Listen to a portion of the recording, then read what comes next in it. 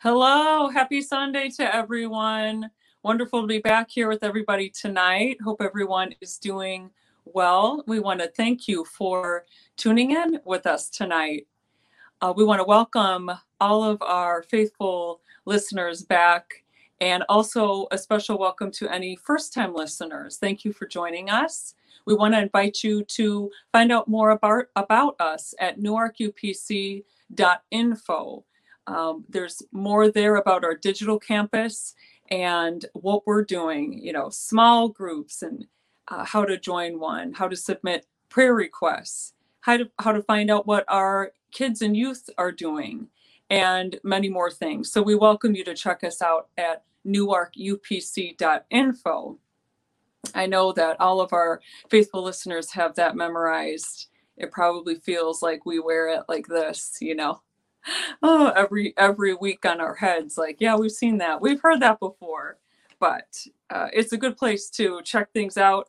And even for our church family to keep updated on things at newarkupc.info. Also, I do have one announcement tonight that this Friday, our Friday night with friends, we will not be having a Friday night with friends. So there's no 7 p.m. broadcast this Friday. So I wanted to get that announcement in our ears as we begin a new week of broadcasts. Thank you. Joyce put up the date for us on June 18th, this Friday. No Friday night with friends. So our topic for the week, I am going to touch on it in my message tonight, but I'm going to leave it up to our teachers and their lessons this week to really tease it out. However, I am going to use the word and concept of the week in my message tonight. And our topic this week is about change. It's about healthy change. It's about change that is good. And so tonight, I want to establish this one little sentence that change is good when it's in Christ. And so here I go, starting off with our topic tonight, change. I didn't feel like changing the topic, but no, only me. No, only me. All right. So change, that's a good topic for us as Christians. And so I want to pray. I forgot. I wanted to pray before we get in tonight. I'm sorry that seems a little abrupt, but would you join me and just ask the Lord to bless our evening together and this week? Lord, we're just thankful for your mercy and your goodness and your love for each of us tonight, those who are listening, Lord, those who have faithfully tuned in, those who are near to us, God. May they know new to us, Lord. May they know your love for them this evening. God, would you bless us as we dive into your word tonight? It's always so rich. It always ministers. It's alive. And we're thankful, Lord, that it can touch our lives, Lord, every day and whenever we turn to your word and seek you. God, help us to listen in this topic tonight of change. Change can be hard. Change can be messy. Change can be scary. But Lord, I hope we can hear tonight that change is always good when it's in Christ. Thank you, Lord, for your spirit. And help me, Lord, to get across the message you have for each of us this evening. In Jesus' name we pray. Amen. Thank you. I personally like starting with prayer. Helps me. And so I'm sure it helps some of us just focus in. All right, change. I've already said it a few times by now, but when you hear the word change, how does that word hit you? Like, how I say the word change, how does it make you feel? Change has always been a word that's packed with excitement for me. I think of newness. I think of adventure. I think of the unknown. I think of possibilities. I think that change is good, or at least I believe that it can be good. It's a word that has positive associations for me. But I know that this word doesn't have that effect on everybody. Change can incite a sense of dread or worry for some of us. And often change requires something of us. I would say change always requires something of us. And that can make it seem and feel very hard and difficult. It can make change feel scary. And so I think change can be both and all of these things. It can be scary and hard, but it can still be good. And change brings uncertainty and the unknown, and that can be worrisome, but it can be exciting at the same time. So, what does the Bible have to say about change? Well, honestly, to answer that, we would have to comb through the entire thing. From cover to cover, the Bible is all about change. It's been that way since the very, very beginning, if we really think about that.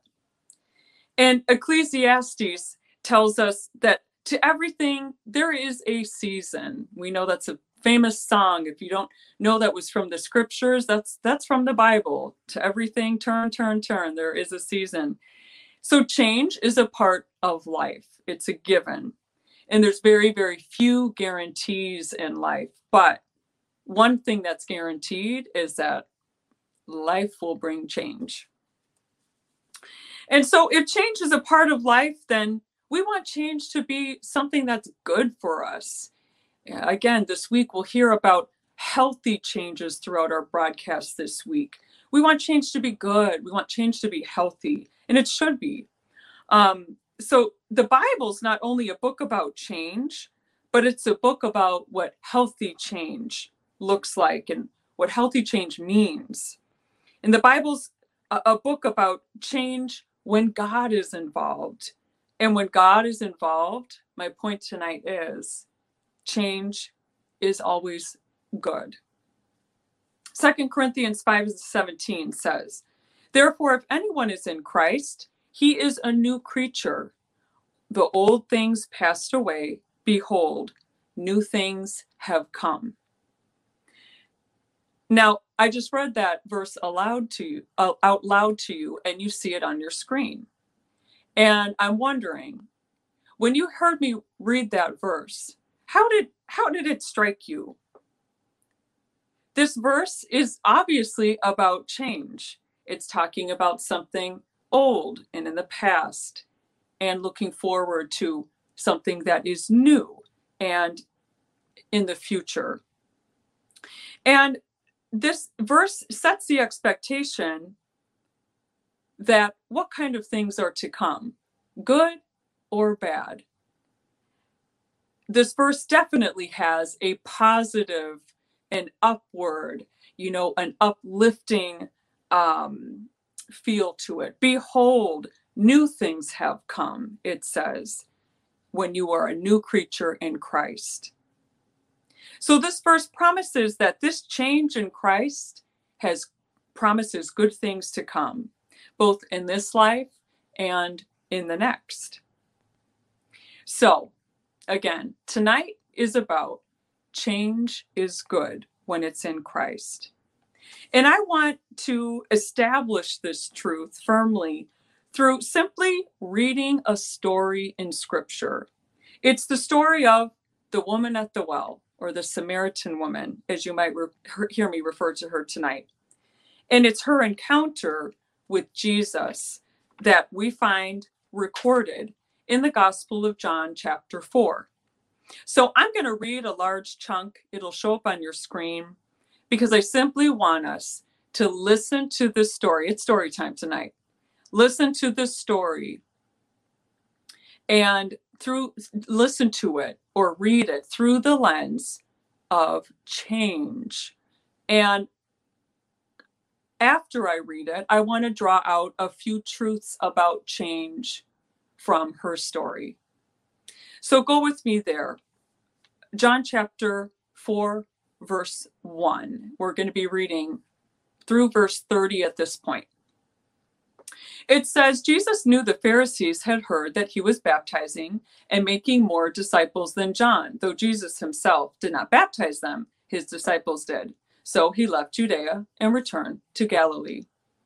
He had to go through Samaria on the way.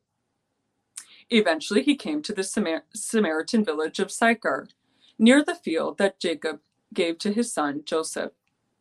Jacob's well was there, and Jesus, tired from the long walk, sat wearily beside the well at noontime. Soon a Samaritan woman came to draw water, and Jesus said to her, "Please give me drink." He was alone at the time because his disciples had gone into the village to buy some food. The woman was surprised, for Jews refused to have anything to do with Samaritans.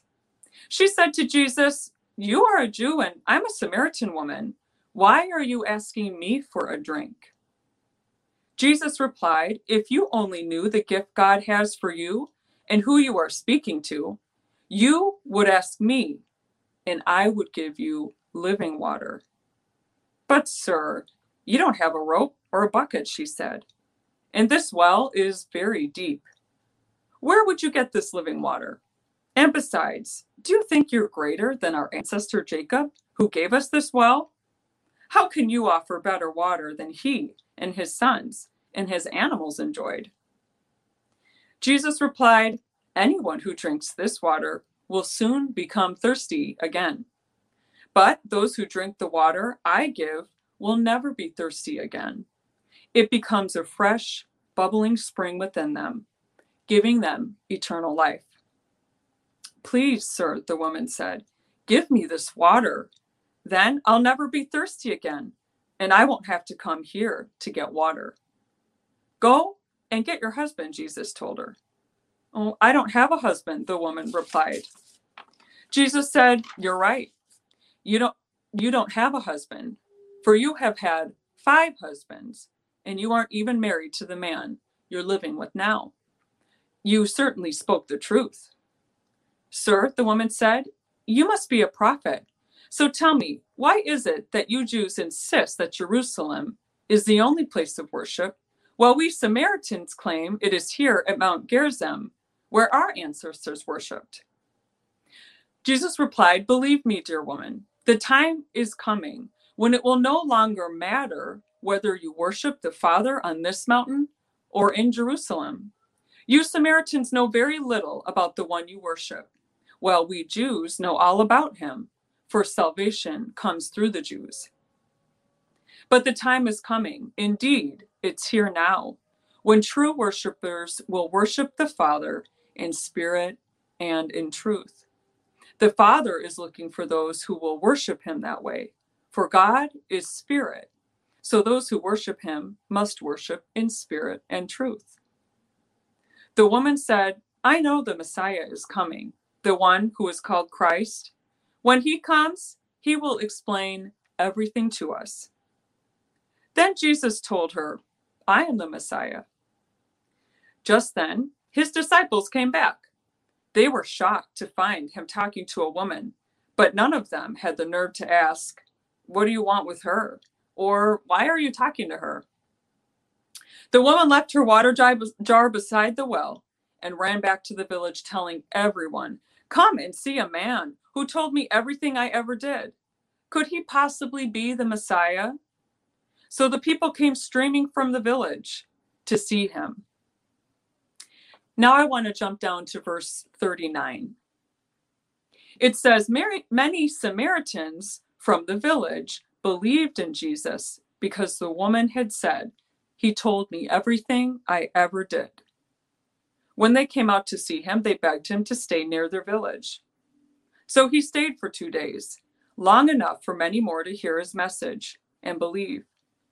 Then they said to the woman, 'Now we believe, not just because of what you told us, but because we have heard him ourselves. Now we know that he is indeed the Savior of the world.'"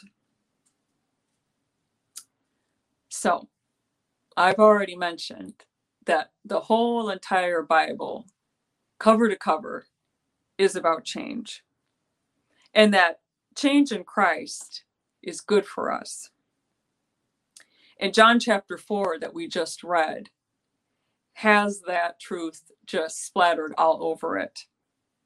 And so I want to get to a few things tonight as much as we can. This isn't exhaustive because this story is rich. But I want to spend the rest of our time tonight focusing on what we can learn about change from Jesus's interaction with the woman at the well. I've already heard this a couple times tonight. First of all, change is good. What Jesus had for this woman was good for her. Eternal life that he offered, the value that he gave to her as an outcast of her society. And I'm not going to go into all of what that meant, but we know she was an outcast. And when she was by herself at this well of water in the middle of the day, gathering water, and in her conversation with Jesus saying, oh, if I have the water that you speak of, I won't ever have to come back to this well. An indication that if she had to give that up, she would. It's not necessarily something that she enjoyed or valued in her life as an outcast. There's this song that plays on the Christian radio that says, give me your eyes so I can see people like you do, talking about how God sees people. He sees each of our hearts. He saw the heart of this woman and he saw value in her, even when her townspeople and her society didn't, even when she probably didn't see much value in herself. And so God is the one who defines what is good. And we tend to edit and redefine that a lot. Amen. That's where the problem lies. And why we have to come back to scripture and straighten out these definitions that we've edited for ourselves. So what we think is good for us or for somebody else is often not what God knows is good for us. And so it takes a little faith, it takes some trust to believe that what God knows is good for us really is what's good for us. Took a little convincing on the part of Jesus, because of course he does that perfectly, but took a little bit in this conversation with the woman at the well, that what he was offering to her, his conversation with her, that it was good, that the change he was bringing to her life was a good thing for her. And so eventually she saw that what he had to offer was truly good, was truly for her good, excuse me. Next point is that change is for everyone. In this story, change was for the Samaritan woman, the woman at the well. Change was for his disciples. We'll get to that in just a minute. Change was even for the village people who were mentioned at the end, that last clump of verses I read for a reason, so we could get the idea of how this change that Jesus had for the woman at the well trickled to everyone around her that day. So Jesus changed the route we read in the beginning of this story. He changed his own route to encounter the Samaritan woman. He specifically wanted to speak to her that day in order to offer her this change for her good. And, she didn't know this was coming. She probably never thought her day would look any different than it ever had before. And she probably expected that it would never change. Same routine, same loneliness, same outcast status, day after day after day. And Jesus's decision to change his route and then to reach out and speak to this woman, as we read, it didn't make sense to his disciples. In fact, Jesus said, just go away, because you're a distraction, and I'm going to do what I came here to do. and you don't have to like it. So you could just go away so you don't see it and you don't bother me. And so they're thrown off by Jesus's decision. And they think, frankly, they think that Jesus shouldn't be taking this route. It was through through the Samaritan territory, and Jews and Samaritans had a long history of not getting along. Lots of animosity for hundreds of years between these two groups. And so the disciples didn't like any of what Jesus was doing. But that's the route that he needed to take that day, as the scriptures said. And then we read towards the end of that story that the disciples come back from gathering some food, and then they see that Jesus had spent his time speaking to the Samaritan woman. Like the entire time they were gone, he was like talking to her. Why? She didn't deserve that. Jesus was clearly wasting his time, in their opinion. And so, again, change is for everyone. And in this story, the disciples had something they needed to change. All right. So this passage is often preached about how God exposed the Samaritan woman's sin in order to offer her eternal life. And he called her out of that sin of the, stream of husbands she had had. And the one currently now wasn't even a husband who she was living with. And we hear that preached a lot. That is a true part of the story. But the Samaritan woman's sin is not the only one whose sin was exposed that day by Jesus. Jesus's interaction with the disciples exposed their prejudices that they were holding against this woman and the people she represented. So both the woman and the disciples needed change that day. And the disciples didn't know that was coming either. So Jesus just, sometimes he blindsides us with change. But remember, change in Christ is for our good. So whether you see it coming or not, accept it. And not only that, the townspeople were also affected that day. After she had her encounter with Jesus and shared that with her town, they had their own encounter with Jesus. And so this is just a great example of the process of change, which brings me to my next point, that change is a process. Go figure. Just as discipleship is a process. And it's a process that requires continual change. Some of us might think that we have no need to change anymore. I've done enough of that. I've reached my mark, haven't I? What more do I need to change now? This might have been the attitude of the disciples at this point. And Jesus clearly showed them that they had something they had to work on that day. They had to work out that day, was their prejudices against the Samaritans and that woman. And Jesus challenges our thoughts in the same way as Christians who have walked. I'm talking to seasoned saints right now. I'm talking to people who have walked a little bit with Jesus on this journey called life. We need to realize change is a process, and we're going to need to allow for change in our lives, even as we are more familiar with scriptures, more familiar with knowing and sensing and being able to identify the presence of God. That change is expected as Christians. So as Christians and as mature Christians, we can't believe that we've arrived just yet. Scriptures tell us that when we have arrived, it's when we meet Jesus face to face.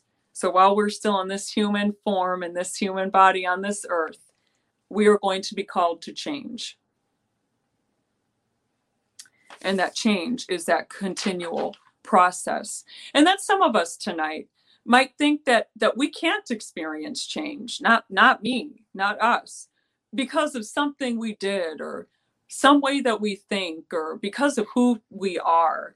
And so we think, how could I change now? And I'm sure some of these thoughts were running through the Samaritan woman's head as well. But in Christ, We're all called to change, into a life of change. And with God, whatever he's calling you to is possible, because if he's calling you to it, then that means he's with you. Also, change is hard. My next point. It requires something from us. And we have to be willing to deal with whatever God requires of us. For the woman, it was to deal with this sinful past. And the life she was living was not only sinful, but it had become comfortable to her. And change and comfort don't go well together, at least not for long. And that makes change kind of scary, because change always requires leaving comfort. And we like comfort.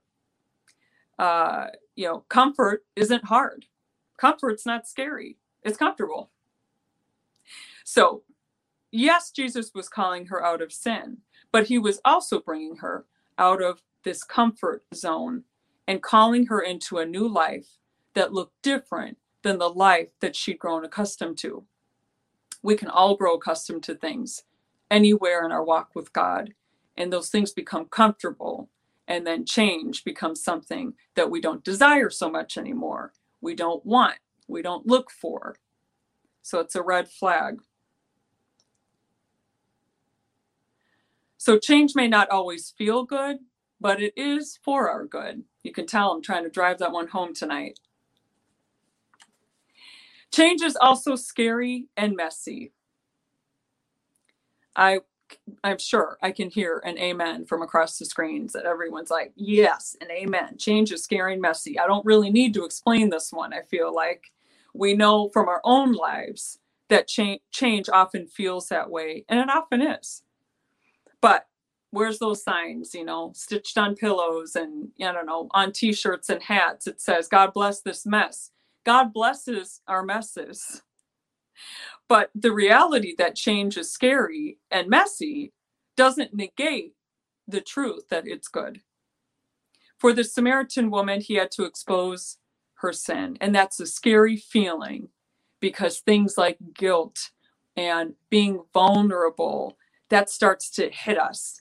And that experience can have a negative, impact on us. But Jesus doesn't leave us in that mess of emotions, because he calls us out of sin into a place of forgiveness through his death, burial, and resurrection. And he bore the consequence of our sin so that we wouldn't have to. Amen. Jesus also challenges our ways of thinking. As we saw, he did that a few times through the story of the woman at the well.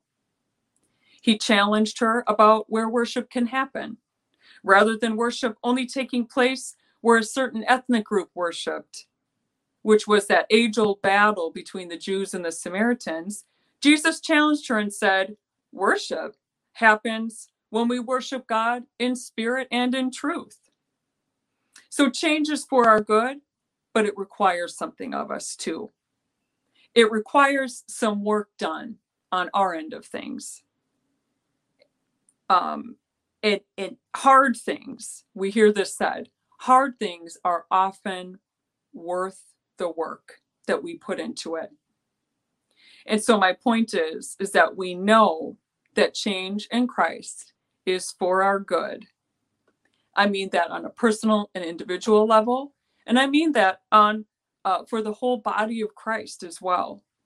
So although it might feel hard to change, and it requires some cooperation and work on our end, we know that the end result is a positive one in Christ.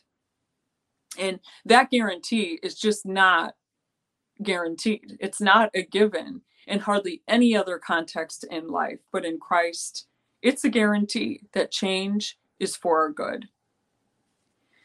I was thinking, if we can rejoice together, if we can grieve and cry together, then let's just go ahead and be scared together. Why not? It always seems a little bit more comforting when what you're feeling is experienced by others. You know, change being scary is a universal experience. We all feel that way from time to time. Not to say it's not also exciting or, you know, kind of that, you know, kind of thrill. Even if it's exciting to us, there's still that level of, the unknown, the scariness. So, hey, let's be scared together. There is power in numbers. We will get through this together. I'm coming to some of my final points tonight. Change is necessary. The story here in John chapter 4 is essentially all of our story. The details, they differ from person to person, from life to life. But the woman at the well's experience is one that I would argue, it is one that all of us can experience. And that change is necessary. We saw it was necessary for the Samaritan woman. We saw it was necessary for his disciples who he taught and walked with. We saw it was necessary for anyone who would listen to the Samaritan woman when she went back to her town. Change is necessary in the Christian life. I would argue that the words Christian and change are almost interchangeable. As Christians, if we're unwilling to change, can we truly call ourselves Christians? In fact, isn't that desire for change? And for some of us, there was a desperation for change. Isn't that what brought us to Jesus in the first place? Think back to what brought you to Christ. Or for some of us, think about what it is that brings you back to Christ throughout life. Change is necessary for all, and Jesus wants us all to experience change. Change is what makes us Christians. Change is what Jesus invites us to experience in him for our good. A need for change is what brings us to him. Change is what makes us more like him. Change is what keeps us Christian. It keeps our Christianity. Change is what gives us hope, the hope of heaven. Amen. Like the woman at the well, we have to shift our thoughts. We have to remember that change in Christ is for our good. Jesus promises to continually call us as Christians to change. And it's important for all of us to remind ourselves that although change is hard for our flesh doesn't like it. We know that, amen. That whatever he's calling us to, he is with you. And it's for our good. You're saying, Meg, you're saying that a lot tonight. Yeah, I want to get it across. It's for our good. A healthy change is a change in which God is involved. And change does change a lot of things, but it won't change God or his promises to us. I want to thank you for tuning in with us tonight and for your time tonight. If you wouldn't mind staying tuned, there's a little ad following the message. Don't forget, we'll see you this week. Our next broadcast will be on Tuesday at 7 p.m. So thank you once again, everyone. Good night and God bless.